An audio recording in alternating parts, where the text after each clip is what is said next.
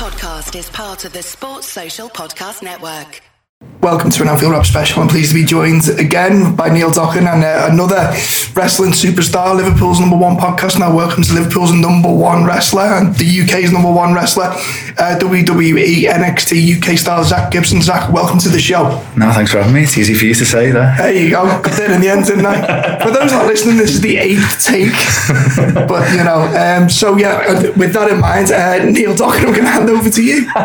Well, I'm delighted to have you here on the show today, Zack. Wanted to talk to you in the wake of the second WWE United Kingdom Championship tournament, where you had an incredible time, and just wanted to really get people to hear a little bit about your story and where you've come from to the position you're in now, where you're one of the top wrestlers in the whole of Europe.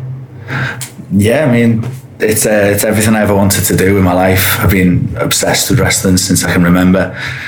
Since I was about 10 years old, that was when I first started watching it, and this is all I ever wanted to do. I wanted to be a wrestler. Any wrestler in the world wants to wrestle for the WWE. Yeah. Some of them will go online and blag that they want to wrestle somewhere else, or talking nonsense. WWE is the leading brand in sports entertainment, always has been, always will be. And to actually stand here now, well, I say stand, to sit here now, talk to you two, and be able to say, I'm WWE NXT UK's Zack Gibson. That's everything I ever wanted to say. No, it's fantastic. And you're also a big Liverpool fan, which makes you the perfect guest, I guess. Yeah. When did you first become a Red? Do you remember like your first match, first memories? Yeah, I guess it's probably a similar story for most people, really. I mean, again, some people might bail on what their parents bring them up on a couple of years down the line, but my dad was a big Red. Yeah. Most of my family is a Red. So my uncle hates us all. Won't watch me wrestling because I've got a live bird on my gear. That's a story as old as time, isn't it? My dad loves Liverpool. He brought me up on Liverpool, and I'd say one of my oldest memories. We used to take us to the game whenever he could. He worked long hours, but whenever he was free and there was a game on, he would take us there. So I watched the majority of my football when I was a bit younger. But the one that sort of sticks in my head was just after Liverpool won the treble. The 2001? 2001. Yeah. So it was that season. And when they came back, for the bus tour, we were all in the street. Like, you can't really forget that, can you? So that's always stuck with me, and just seeing everyone buzzing off that and seeing the team up, celebrating and everything. That's probably a more vivid image that I've got than any particular one match when I was sort of 10 years old. But you still get to the game though. I mean, for instance, you were at the Brighton 5-1 game, weren't you? Yeah, we were talking about this just before, I'm a full-time professional wrestler now, and especially on the independent level, I don't have any time to myself. I barely have time to breathe, barely have time to think. So I get to the game whenever I can.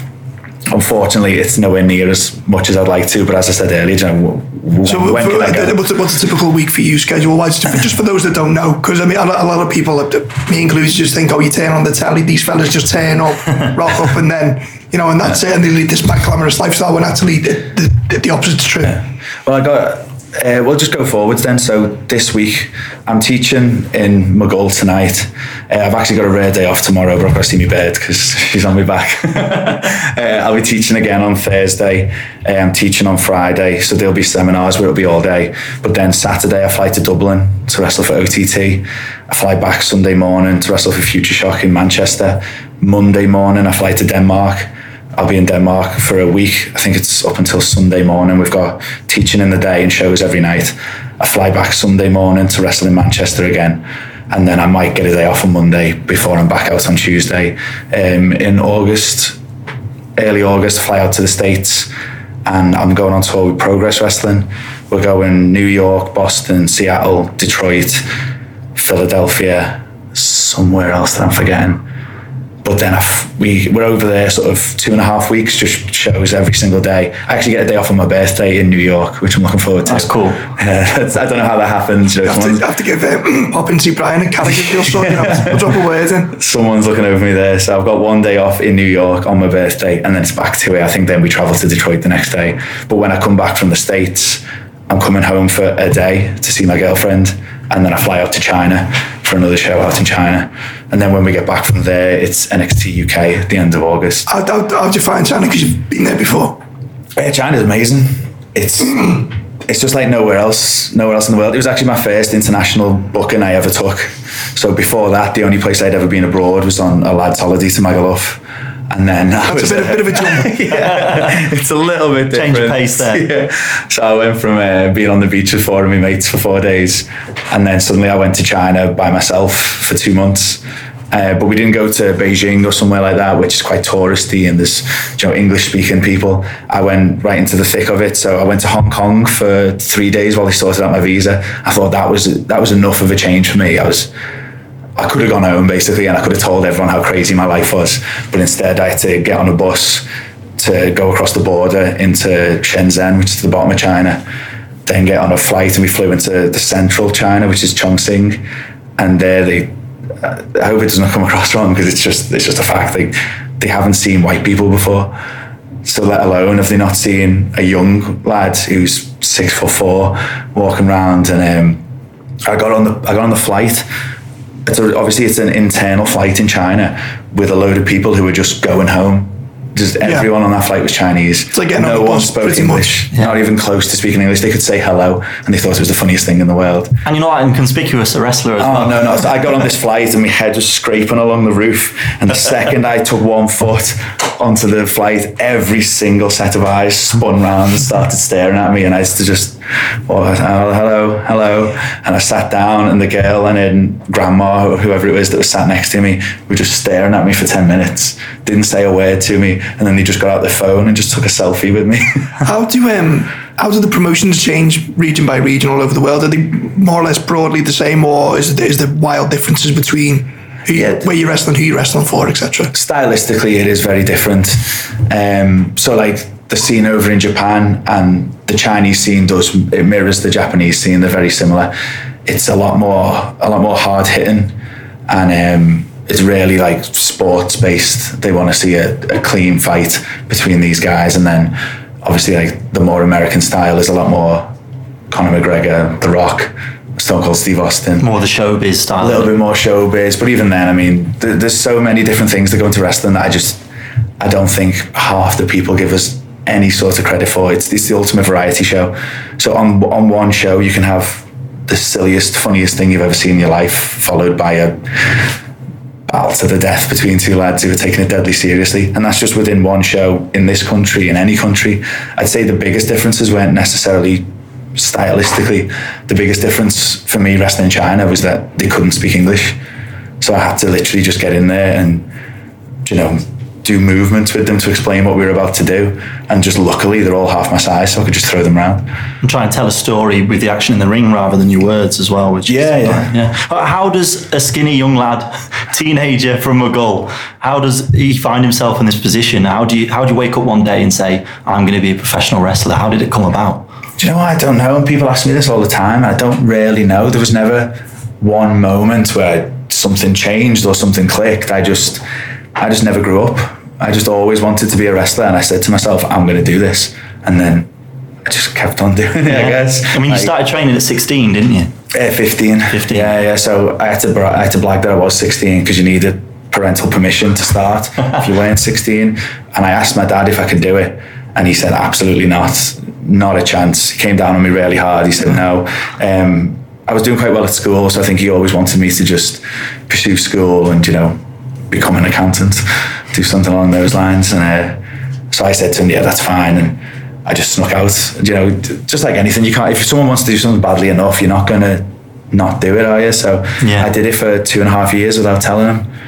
I just used to sneak out every morning. I don't know how he wasn't onto it, to be honest. Do you think he was quietly? No, because of when he did find out. We always used to discuss this, and I rib him for it now, because I had already had bookings. I'd been wrestling on little shows, and I had gear, knee pads, boots, kick pads at the time, and I used to hide them in the back of my guitar amp. And then I went from getting up at 12 every Saturday to suddenly getting up at 7 o'clock in the morning and going out to get my 2 buses and a train to get to the training school. And my dad asked me one day, he's like, what's going into you? You're getting up early. I said, I'm just trying to make the most of my weekends, Dad. Which is a lie from a 15-year-old lad, isn't it? That is a lie. But all my mates used to say the same thing. They were saying like, I think he knows, and he's just too embarrassed to pull you on it. And then I wrote out a CV for a little part-time job and spoke about wrestling in it, and left it at the side of my computer by accident, and he found it. And it hit the fan. So he went mad. He went nuts. He didn't talk to me for 2 weeks until eventually he pulled me into the living room. And I'd been training in the 2 weeks that we didn't speak. And he pulled me in and he said, you know what, like, obviously I can't stop you. I just don't, I don't appreciate it, but I can't stop you from doing it. I'll support you. Just promise me one thing. Just promise me you just won't throw each other around. So I said, I promised that. Because, I mean, you still got your degree in accountancy and finance. You went to John Moores, didn't you? But at the same time, you were starting to make a name for yourself across the Northwest. And the British scene wasn't then what it is now. It was a lot smaller. There wasn't as much attention on it. Oh, definitely, yeah. It's weird because the scene has grew with me. Not necessarily saying that it's all down to me, because it's not. It's down to an entire generation of lads in the same position of me. And we've all put our heads together and we've all made this happen. Basically, we've forced it to happen. But because it has sort of grew with me, you are right there. Early years and obviously university. I can't remember how old you are at university now. It's all blurred. But when we were at university, I wasn't very old. I was doing like little shows and this and that. But it was still all I ever wanted to do. I just always thought I've got height on my size. I'm going to go over to the States one day and make £1 million. And things like we had dissertations to do and all that stuff, and there's a direct correlation between my wrestling career and my grades. I won some sort of award in year 9 for being the best at maths, and that was why my dad was always like, no, forget about wrestling, you're going to do this. And then by the time it came to handing in my dissertation at uni, I was wrestling at Brit Rest Fest in London under Alex Shane. And I actually had the dissertation to hand in that night, and I was only half done, and I just submitted it. I thought, okay, so I don't need a degree when I'm going to be a world famous wrestler. Well, fair play. It was worth sticking with. I mean, you wrestled, you say, for companies like Future Shot Wrestling in Manchester, Grand Pro Wrestling in Wigan, New Generation Wrestling in Hull. And you originally went by a different name, but then you settled on Zack Gibson, and you started using these elements of Liverpool Football Club and the city of Liverpool in your persona. How did you kind of settle on that and develop that as part of your personality? Do you know, I think it is as well. I think it's as you get older. So when I was a bit younger and I was like heavily, like really getting into my wrestling. So I've always had a couple of different hobbies. Like I like wrestling, I like surfing, I like football. But wrestling was just the one that I wanted to pursue more. And when I was first getting into that, all I could see was like the bright lights of WWE. I wanted to get over there, and then even as I started getting into it, I just wanted to travel. And then it seemed like the more I travelled, the more I just missed Liverpool. So the more nights out I had to spend in Manchester, the more I thought, like, this city's rubbish. I hate it here. And then when I had to travel up to Scotland, I just thought, like, oh, it's all right, but it doesn't have a strip of bars quite like Liverpool. And then the more I'd spend time with like Londoners and Southerners, I said, they're not as nice as Scousers, they're not as welcoming, and it made me actually like miss this city more. And then that just started coming through. I think the more bitter I got to a couple of weeks I had to spend in Manchester. It's not quite the Northern Line to Muggle, is it? No. It's funny though, because you sort of embraced, your roots, and you took on all these different elements. So for those who don't know, you started coming down to the ring to like a punk rock cover, The Addicts, a punk rock cover, Walk Alone, the Live a Bird on your trunks, and even like your moves, you've got your finishing move is the Shankly Gates, this grounded wrist lock submission, and you've got moves named after Beatles songs, the Helter Skelter, your Brainbuster, Ticket to Ride. You embraced all those elements of Liverpool, and that created it gave you such a strong identity, but also an identity that in a lot of parts of the country doesn't go down too well with fans. I mean, the first time I saw you in action was for Preston City Wrestling. I think it was in spring 2013, and you're in like a Royal Rumble match, and it was just weeks after the Luis Suarez Branislav Ivanovic affair, and so Zack comes out in his red kit, gets down to the ring, already getting booed and cheered and the usual sort of chants you can imagine, and then he goes and bites Joey Hayes' arm, this wrestler from Wigan, and obviously straight away everyone thinks of Suarez, and the place just erupts. I mean, when did you realise, I'm onto something here? This really works. It was just really, really organic, to be honest, and like people have joked about it. Jim Smallman, he's runs Progress Wrestling, he's actually a stand-up comedian as well, and he always jokes about it being sort of the last acceptable form of racism is take the mick out of Scousers. I think it speaks more to the people from Liverpool rather than it does to the others, because Scousers can just, they can take it on the chin and have a laugh about it, and it's just a load of banter at the end of the day, isn't it? Like, you hear much worse stuff shouted at the game. Some of the atrocities that you hear shouted from the away end over our way and vice versa. It just adds to the whole atmosphere of everything, and I kind of wanted to harness that a little bit, and that's all it came from. And then just to stick up for Suarez a little bit, because he takes a lot of stick, and I like Suarez, I always have. I've been on record before and just say he's not a very good example to kids, so I'm not trying to say that they should be doing this, but in his defence, it is just fight or flight, isn't it? He's not the biggest lad. He wasn't exactly going to square up and knock someone out, is he? He's just playing the card he's been dealt. He's got big old teeth. He's backed into a corner. He's going to bite someone. So Tom, Luis Suarez, just to jump a couple of years, because he was like the last genuine world-class player Liverpool had up until... Talking about your ring entrance down in Wembley, the Mo Salah, what do you make of him? New contract signed. It's the best. I've just been talking about this actually with a couple of my mates. Him signing on for 5 years, that's a big deal, not just for him, like you're saying there, he's world class, and by himself he makes a difference in the team. You have him on surrounded by anyone, he brings the best out of everyone because he is world class. But I do think it's good when it comes to trying to secure Mane for longer. Basically, he'll look at someone like Salah signing on for 5 years, and surely that's got to be a calming effect on everyone. So I think it's only going to be good for the team.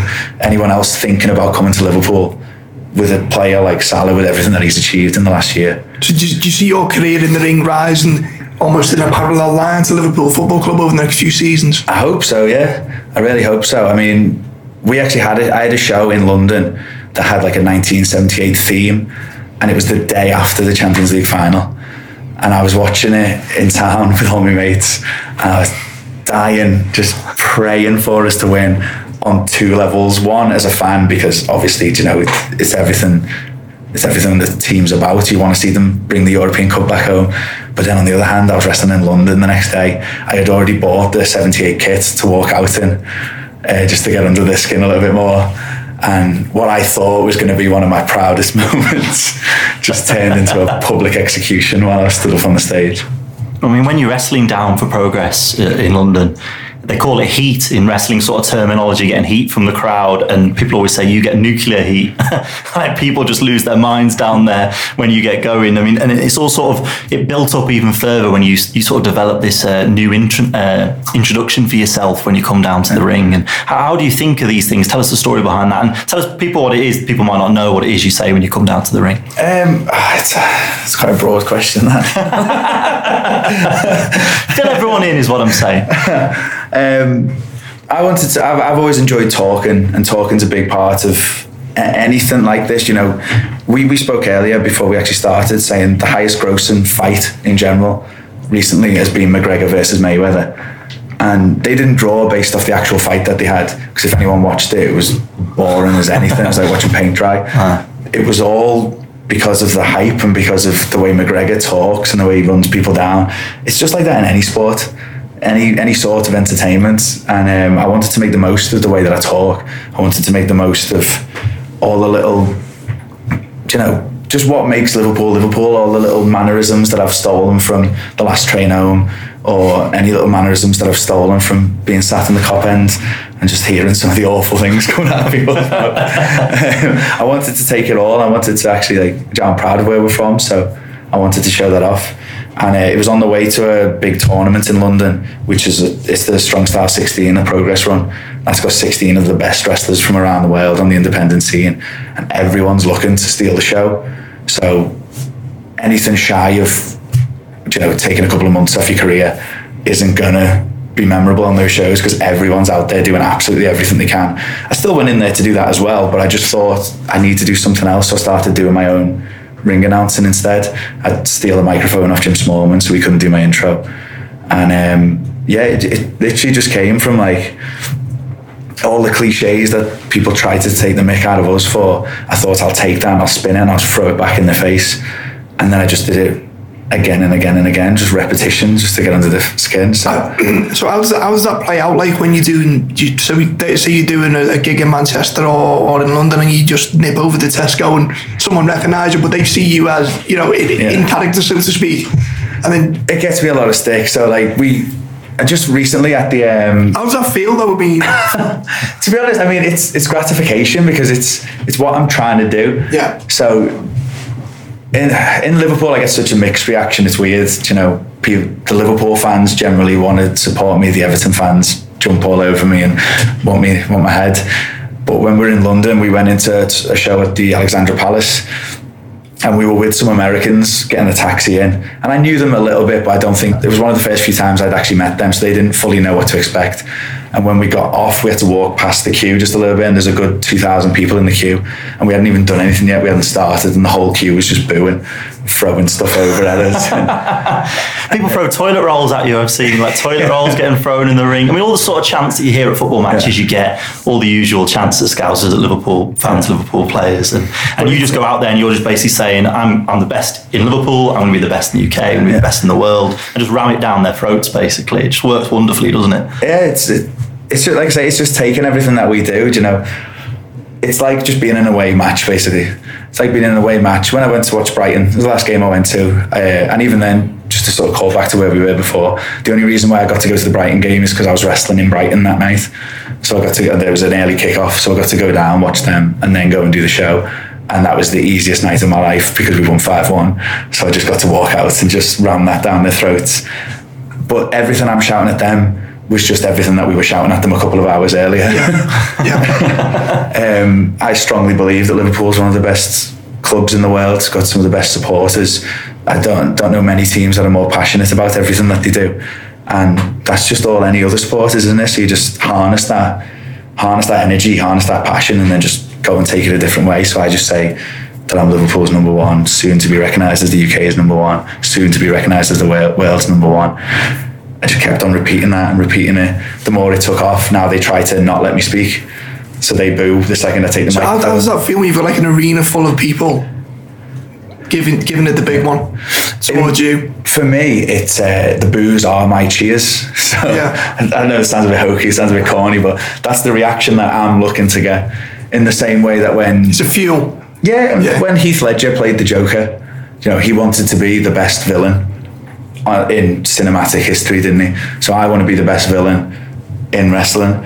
But then I've also sort of carved out this little niche where it's not quite like anything that's came before it, because I'm not just a bad guy because I've jumped someone from behind or anything like that. I do that as well. but I take things from the city and I take things from pop culture and things that are relevant and happening right now and then put it into the act. And so it's turned into a thing where I'm not necessarily a villain or a hero. I'm just me. And then you make your own mind up. If you want to cheer me, you cheer me. If you want to boo me, you boo me. And that's kind of where it's gone. It's a bit more three-dimensional. Yeah, it's took on a little life of its own, and I'm no longer, you can't sort of pigeonhole me into one thing. I think that winds some people up. I get some tweets sometimes of people trying to put it in a box and trying to put a label on it, and it's just, you can't do that. Too many wrestling fans do that nowadays. You just got to take a little step back and just enjoy it for what it is. I mean, the worst thing in wrestling is apathy. Yeah. The worst thing a wrestler can have is no reaction. Yeah. And as long as you're getting a strong reaction when you're going out, then the people promoting the show are going to be pleased with you. The fans are engaged. Funny enough, you are right there, because that was another thing that helped me put this persona together, when a couple of people tried to warn me about it, saying, I don't know if this is right, because some people support Liverpool and they'll want to cheer for you, and then other people hate it with a passion. They'll want to boo you, and you might never get one reaction ever again. But I just said to them, I used the example of John Cena. Yeah. Absolutely top of the game, and in a lot of venues around the world he gets booed out the building, but he's a hero. He's a real life superhero. He goes and does Make-A-Wish every half an hour every day, it seems. He's absolutely. Constantly doing good things. The hardest working man in WWE. Literally the hardest working man in any industry. I've never seen anyone like it. And he gets these kind of mixed reactions, and I just thought it was that exact point. It doesn't necessarily matter as long as they're doing something, as long as they care. You know, and you watch football, it's not one clear side cheering for one, is it? It's our supporters against their supporters. And I just like that in wrestling. Yeah, that's a different dynamic too. I mean, when we the first time I interviewed you was back in 2014. I remember you not long had tryouts with WWE, and they said to you, you've got to get more international experience. You've got to keep, working hard. You've got to build up your physique, and you were like, well, that's what I'm going to do. So, like, you know, you went to China, to Germany, to Italy, to all those countries you've listed. I mean, I've seen some of the tours. They look like you have a lot of fun on some of them, especially when all the lads go out with you. Oh, yeah, definitely. So the first tour of China that I did was just me by myself for 2 months. And that was hard work. I still had a great time. I eventually found, I think there was literally like 3 people who spoke English, and they weren't wrestlers, they weren't wrestling fans. I just met them because they had obviously learned how to speak the language, and were interested in trying to speak the language. So I met them and I just clung to them because I was there for 2 months by myself. It was hard. But then the boss invited us back the following year, and he wanted to bring over a team of Westerners. So myself, Pete Dunne, CJ Banks, a couple of others, we all went over there, and we were meant to be out there for 2 months again, except we only lasted a month this time. We had a great time. I mean, I know you did. I saw a few pictures. It looked like you did. It's just a different world over there as well, though. It's not like jumping on a flight and going over to Barcelona where there's a couple of different cultural differences. Yeah. It's a completely different way. Up is down and left is right. Everything's different. And we had real troubles with the boss overpaying everyone because I think he just bit off more than he could chew. He kept on saying it was China style and that we had to wait an extra week to get paid. And we put our foot down and said no, we just refused to wrestle until he paid us. And we had to go and hunt down his office and gate crash his holiday firm that he ran to try and... Otherwise, because, you know, some people might think a big group of wrestlers breaking into this guy's office, didn't break in, but, you know, storming this guy's office is a bit of an aggressive image to picture. But we were in the other side of the world and our visas ran out in 2 or 3 days, so it was panic stations a little bit. Yeah. And the boss just disappeared. He just turned off his phone, did a runner, left us abandoned over there. But all these little, you know, that's what comes with the job, I think. So even though it's hard work, now I tell that story every single time I speak to people. I wouldn't change a thing. No, I mean, and then as you gained experience, you know, we started seeing you on TV, and you were part of a few different projects over the years. You were part of the revival. Sorry, did I get that out properly? The revival of. You used to say, Neil. Yeah, thanks. Of ITV's World of Sport the first time round when it was on New Year's Eve. You were part of that pilot, and then that didn't go ahead for one reason or another. And at the same time, you've got WWE UK was launching the first United Kingdom Championship tournament in like the January. And I think you've said before, you know, you were a bit envious looking at those guys thinking I could have been a part of that. Oh, yeah. Everything I've ever done in my career has been to get to the WWE. That's always been the end goal. So every one of those tours in China when I was just sat in my hotel room with nothing to do, no one to speak to. The only thing I did when I was in China was just go to the gym and eat CSC, which is a knockoff KFC. I used to eat that 5 times a day because I didn't know what else to eat. Every single time I was eating there, I was still happy because I knew I was getting one step closer to this. And even the ITV pilot, I took that to get closer to WWE. And it just so happened that it actually blocked me from the first tournament. So that was devastating for me. I really wanted to be a part of it from day one.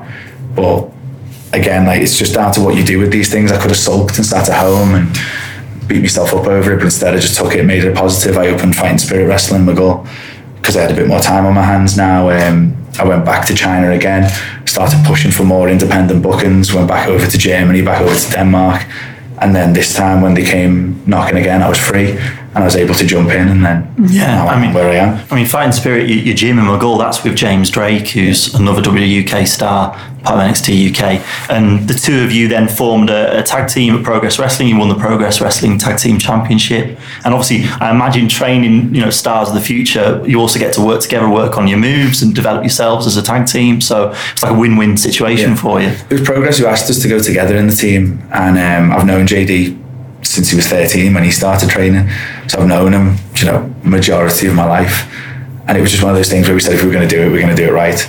So we did take the extra time out to put strategies together, and I had to take the time out to say, look, this is the Liverpool stuff, I'm not going to stop doing that, you're going to have to jump on this a little bit. He gave me a few of his bits and we just put our heads together and we just went at it properly, and it's really paid off. We got invited back over to China to defend the Progress belts, but we went over as a team, did that. We went over to the States and we're going back to the States as the tag champs, so it's just really good. Yeah, and then earlier this year you were part of a televised arena tour with 5-star wrestling, and we weren't sure what to expect from it, but you ended up being one of the main focuses of the programming, and certainly, the early episodes, it was all about you coming out and running down these international stars, and at the Echo Arena, there you are in your home city, the Echo Arena, and you're beating the hell out of Rey Mysterio, who's like a household name.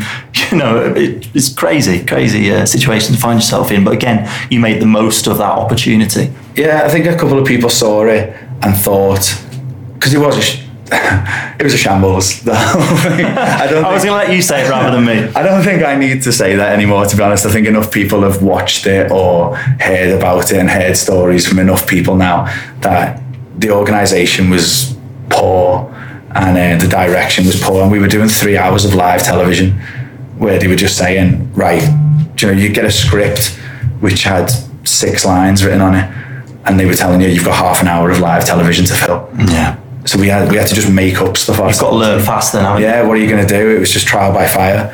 But I like talking, so they gave us a microphone and said, go and fill 15 minutes. And I said, is there anything I can't say? And he probably very regrettably said no. You were taking shots at him. So I just went 15 minutes just burying the company. But people responded to it because they could see what they were actually... they could see some of the mistakes. So there was all the best interviews, promos, whatever you want to call them, they're based on the truth. So I just gave them a little bit of truth. Yeah, a little bit of realism. And then around that time, you do get signed by WWE. So eventually, this dreams come full circle. You've gained all this experience, you've had your ups, you've had your downs, and then you're flying out to WrestleMania in New Orleans. What was that like? It was unreal. I was over there to wrestle with Progress as well. But like you say, they picked me up. They asked me to go and do WrestleMania Access. So my first match in a WWE ring was as part of their WrestleMania weekend. And it's surreal to see yourself walking out, to see your name up on the screen, and then just to bring it back a little bit to why we're here in the first place. They didn't change anything. I remember for years people telling me, oh well, when you go over there, they're going to change your name or they're going to change your appearance, and you'll be Neville Bamshoots and you'll come out in brown tights and you're just going to have to be generic wrestler number 1. It couldn't be further from the truth. The amount of lies that I've heard told on podcasts and interviews, and then I get there and it's just the best place I can't say a bad word about them. I got there, they're encouraging me to still do what I want to do. They've not changed a thing. They like that I've got the Live Bears. They wanted to know what the story was behind them. They wanted to, because I've got the Shankly Gates actually printed on my trunks on the back as well. They wanted to hear the history about that and they wanted to know about it. So they love it. The first entrance video that they made for me had a big Live Bear coming up in the middle and like footballs swinging across it and everything. So it was unreal to be in that scenario, which I always wanted, but then to realise that it's actually me still there. They've not changed the thing. They've let me, everything that I've built over the last 12 years of wrestling, they've harnessed it and they want to run with that. Was it almost like an out-of-body experience? Oh, definitely. And like the people that are, so after being with WWE for 2 weeks, I already felt better. I felt like I was twice the performer straight away because the brains that they've got behind the scenes. So we just ran the NXT UK show at the Royal Albert Hall. First off, that's something I never thought I'd say. I main evented the Royal Albert Hall 2 nights on the trot. I don't think any wrestler's ever done that, to be honest. So yeah, absolutely. No, I can't name one. I think that's me now. But then when you're there, I was still wrestling some lads that I've wrestled before. I'm in, even though it's a historic venue, I'm in London, so it's not too far. It's not something too crazy. And even though the turnbuckle pads say WWE, I was so focused on everything because it was such a big opportunity to sink or swim. You have to rise to the occasion. So I was so laser focused on everything. And then basically I won the tournament on night 1. So wrestled 3 times in the night and won the tournament. And it was only really then that it hit me because suddenly I've got Johnny Saint, who's a British wrestling legend, coming to the ring to shake my hand and celebrate. And then Shawn Michaels and Triple H. And that was when I thought, this isn't Widnes Working Men's Club. This is the real deal, this. So we're not in Scam anymore? No. I started training in Runcorn in a little community centre with all barbed wire and spikes all around it. And then I'm at the Royal Albert Hall shaking Triple H's hand. It's unreal. I mean, yeah, what an image. I mean, to be there with Shawn Michaels. Like Christmas. Yeah. It was just surreal. It's surreal to be watching it as a fan, as someone writing about it. You know, I've seen Zack wrestle at Ormskirk Civic Hall in like nightclubs in Preston, social clubs in Wigan, and that's every nightclub in Preston. Generally. But you know, to go from there and some great shows, great talent. British wrestling is alive and well, and the great thing in the moment is you can go and see a lot of these stars that are now part of WWE. You could go see this weekend up and down the country. There's so many good promotions in the UK, and the product is fantastic. But when WWE are involved, there's just a production level. There's a level of the presentation. It's Hollywood, isn't it? Yeah, it's just next tier. It's next level. And when you've got like one of the world's best commentators, Mauro Ranallo, he's screaming about Bob Paisley and Bill Shankly during one of your matches. You know, he's explaining to the audience, you know, all these Yanks who've tuned in on the WWE network, and then what on earth's this about? You know, and he's explaining the significance of the Shankly Gate. So that's so cool on two levels, because it's getting across you as a character and you as a performer, but also Liverpool and the city and its history. And you know, when they say, "Oh, you've just hit the Ticket to Ride" or the Helter Skelter, it's just so cool for you as a Liverpoolian. I imagine. They are coming to Liverpool now, so we've got a few dates lined up for NXT UK. Go to Cambridge first, Birmingham, Plymouth, but in November they're coming to the Liverpool Olympia, the old Grafton. We'll be there 2 nights on the trot. Is this public knowledge? Is this a bit of an exclusive? No. Exclusive. I wish it was an exclusive. No. It's well known. Yeah, it's going to be at the Liverpool Olympia, and that's an iconic venue for wrestling. Next to the Grafton. Yeah. 24th and 25th of November. And what a place that would be if you were to win the UK title there. I know, I know you shouldn't look forward to stuff, but I really can't wait, because half of my career has always been about little ins and outs all around town, and you know, wrestling in like Runcorn. I know it's not Liverpool, but Runcorn, just outside Liverpool, Widnes. I did Grand Central Hall in Liverpool, ran there for a couple of years. Fusion nightclub, wrestled in there, just all these little dives and everything. I've done the Echo Arena, but I've still not properly done the Echo Arena, so I'd like to get back to there with the WWE one day. But the Olympia, I've wrestled there before, but I think WWE is going to be another level. They're going to pack the place out. They're going to bring all their production, all their stars and everything. So you talk about WWE and what it was like with Shawn Michaels and Triple H, whatever. When that moment when the penny dropped, you know, we talking about the turnbuckles and one thing and the other. Has that made you even more? Has that whetted your appetite even more? Oh, definitely. You know, as opposed to going, right, I've made it now. Is that just spurred you on even more to? When I first started wrestling, I wanted to just wrestle. That was it. It was more like a hobby. You know, I play five-a-side. I go surfing just on a local beach, and I wanted to wrestle in a ring, and that was my first goal. I thought, if I can just wrestle in a ring, that'll be it. And then you achieve that, and it's not enough. So I thought, no, okay, if I just wrestle in front of a paying audience, and then I did that, and that wasn't enough. So then I wanted a bigger audience. Then I wanted to wrestle abroad. Then I wanted to wrestle on TV. Then I wanted to wrestle for the WWE. Like, I don't think I'll truly be happy until I either retire and I can look back and appreciate what I've done, or until I'm at the very top of the bill, like WWE champion. There's never been a British-born heavyweight champion in WWE, and I'm 6'4". I can talk, which is what they like. I think I've proved myself on that. I can do the bigger matches, so that's the main goal. That always has been. I think I want to get over there now. I want to do a full tour. I've had little tastes of it. Royal Albert Hall, sold out. So you've conquered all of Europe, so to speak, and now you want to do it over the water. I won over in Paris. You know how the song goes. Well, that's the bit I was going to get onto. The UK tournament. So the early round was at Download Festival, which is just crazy to be wrestling 1 minute, next minute you're off to see Guns N' Roses. And then the tournament itself on that first night, you wrestled, I don't know, 40, 50 minutes in all, like three matches? I think it was just shy of an hour in the end. Yeah, I mean, you must have been shattered. And then you have this moment, this congratulations with Triple H, Shawn Michaels, Johnny Saint. And then finally the moment like all the fans have been waiting for. It felt like WWE had kept everyone waiting. You finally got a microphone in your hand. And it's like, oh, what's he going to do here then? And there you are. LA, LA, LA. Bit of a reworking, you know how to troll a London crowd. I mean, that was just brilliant. Yeah, it's they had asked me to do like a really heartfelt speech at the end. You're calling everyone rats. they said, you know, just tell us all how it means to you. And I was like, I've kind of got this thing in the back of my head that I want to do.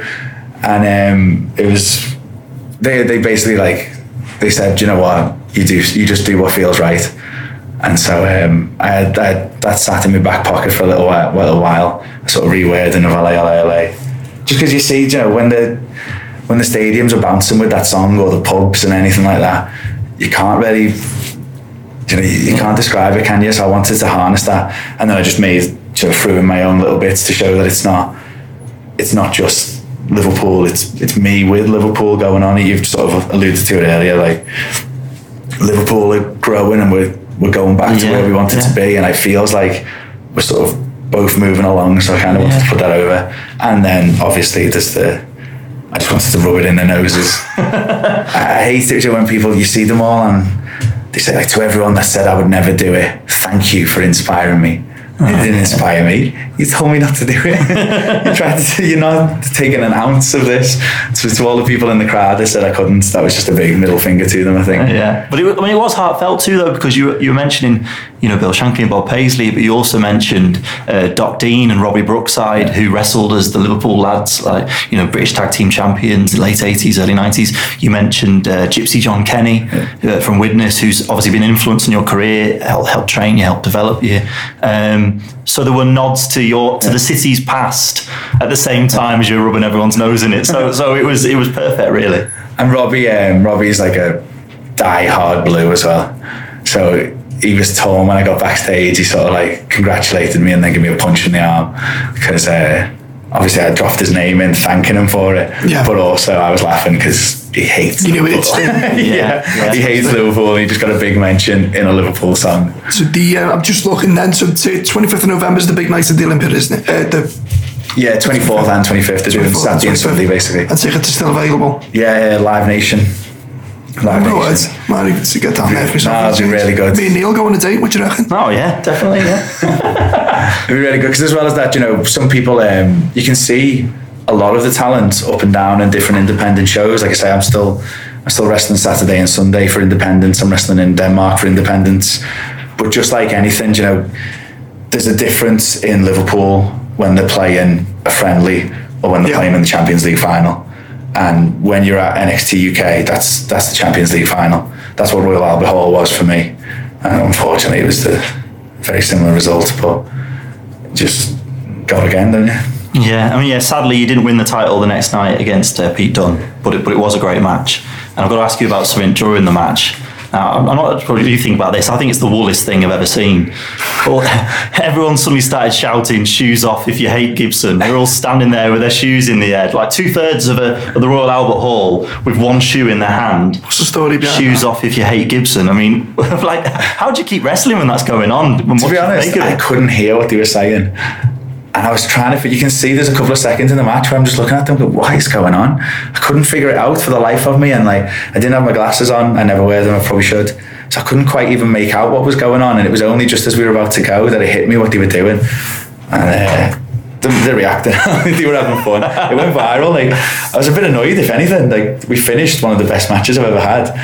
And I went on social media and everyone was sharing these videos of them all waving the shoes around. I mean, I'm in bits here. I've wrestled an hour and a half over 2 days. Absolutely devastating. No, it's all good though, because they started this chant where they all chant like, "Stand up if you hate Gibson." And John Kenny of all people told me, if ever you can get the fans to stand up once in your match, then you know you've got them. Yeah. So every time they do that, looks great on camera, doesn't it? It rings true in my head, and like, regardless of what I've done, I've got them on their feet. So that must be doing something right. And obviously they do that multiple times throughout it. They do, if you hate Gibson, clap your hands. And I don't know, I guess it's just the British crowds. They actually make a big part of what makes the scene unique. I think you're going to see that on the NXT UK show. I think that's going to come through because it's a football crowd. We're a football country, aren't we? So if you go over to wrestle in the States, their crowds have a certain feel to them, and they love this sort of style of wrestling where it's like work rate and it's bang, bang, bang, bang, bang, one after the other. Whereas the football crowds in the UK, they're all rowdy, they always get involved. I think the crowds in the UK make our shows so much more special than anything you'll see around the world. Yeah. And we bounce off them and they bounce off us. And it was that thing of shoes off, and there was I don't think the Queen's ever seen that reaction while she's been in that venue in a little box. But they're all waving the shoes, and then just at the sort of peak of them doing that, Pete Dunne sort of caught me out of mid grabbing my hands out of midair and then headbutted me in the jaw, and then straight away we were ready to take it serious again. That was a real big accomplishment for me, that match. Yeah. And I like to think it's sort of cemented my spot now where I should be. It's sort of, because he's one of the world's finest wrestlers, and he is brilliant. And you showed that you're at that level, you know, with him. And I think NXT UK is going to open a lot of people's eyes, you know, beyond Britain to not just British crowds, but the British talent and the level that we've got so many talented. And for the first time, all these talented wrestlers have got a clear pathway now to WWE. So when you had it a dream as a child, it may have seemed far-fetched, it may have seemed fanciful, but if you were to start training as a wrestler at your academy now in McGull, for example, nice little plug there, if you were to start training now as a wrestler, you know, if I'm good enough and I work hard enough, there's pathways now. There is a pathway. I could wrestle at WrestleMania one day. And it's just so cool. Like I used to go on, well, I have gone on record multiple times saying it, but like the UK wrestling scene used to be the envy of the whole wrestling world.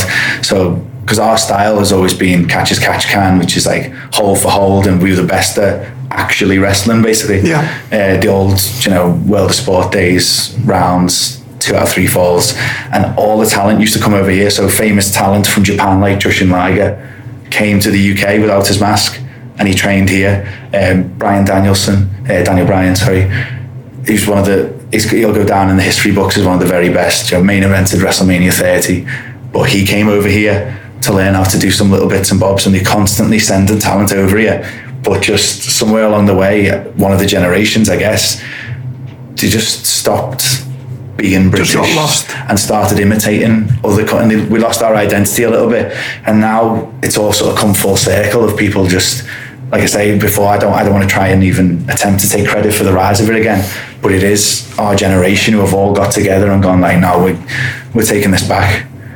And my end goal is basically to have, when you look at music, the Beatles, you can't talk about music without talking about the Beatles. I don't care what country you're in, the Beatles will always come up as one of the best. When you want to talk about football, you can't talk about football without talking about Liverpool. And hopefully one day when you're talking about wrestling, they're going to have to bring my name up.